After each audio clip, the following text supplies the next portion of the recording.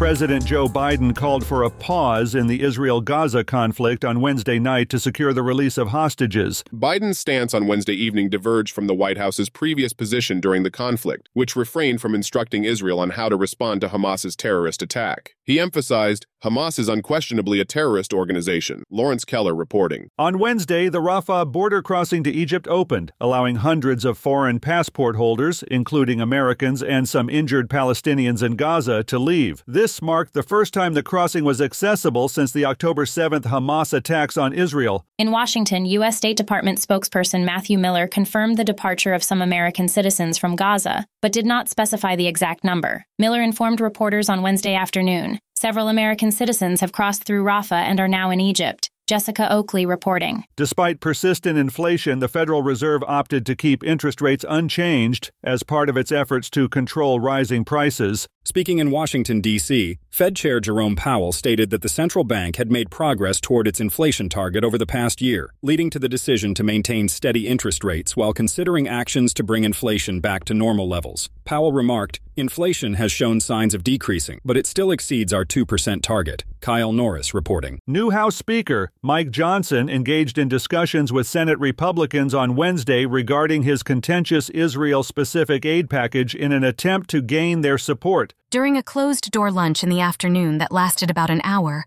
Johnson addressed the Senate Republican conference. He discussed his aid package and indicated a newfound willingness to advance aid to Ukraine, a move he had opposed in the past. Ann Parker reporting.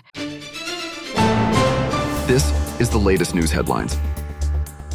Officials reported one worker's death and ongoing rescue efforts to locate another after an 11-story building collapsed at a defunct coal plant in eastern Kentucky on Tuesday night. The coal sorting structure at Martin Mine Prep Plant in Martin County collapsed at approximately 6:30 p.m., according to Kentucky Emergency Management. 2 workers became trapped underneath multiple floors of concrete and steel, as stated by the agency. Jamie Dabalos reporting. In a deeply troubling case, a visiting nurse was discovered dead in the basement of a patient's residence in Connecticut. The Willimantic Police Department reported that the nurse was reported missing by her family on Saturday. She had missed several appointments that day, and a family member traced her phone to the address of her first patient, which was scheduled for 8 a.m. that day, according to an affidavit. Michael Wallace reporting. On Thursday, an earthquake with a magnitude of 6.1 struck Indonesia's Timor Island, causing panic and resulting in minor damage to several buildings and houses. Fortunately, there were no immediate reports of casualties. The U.S. Geological Survey confirmed that the earthquake had a depth of 22.4 miles, and its epicenter was situated 13 miles north-northeast of Kupang, the capital city of East Nusa Tenggara Province. Wade Addison reporting. A jury in Illinois has ordered Conagra Brands, based in Chicago, to pay $7.1 million to Tammy Reese, a Pennsylvania woman who suffered severe injuries in 2017 when a can of commercial brand cooking spray ignited in her workplace's kitchen, causing her to catch fire. The verdict in favor of Tammy Reese of Shippensburg, Pennsylvania, was issued on Monday. This case is the first among numerous others involving burn victims from across the country who had similar accidents with Conagra-made cooking spray brands, including the popular Pam brand. Liam White reporting.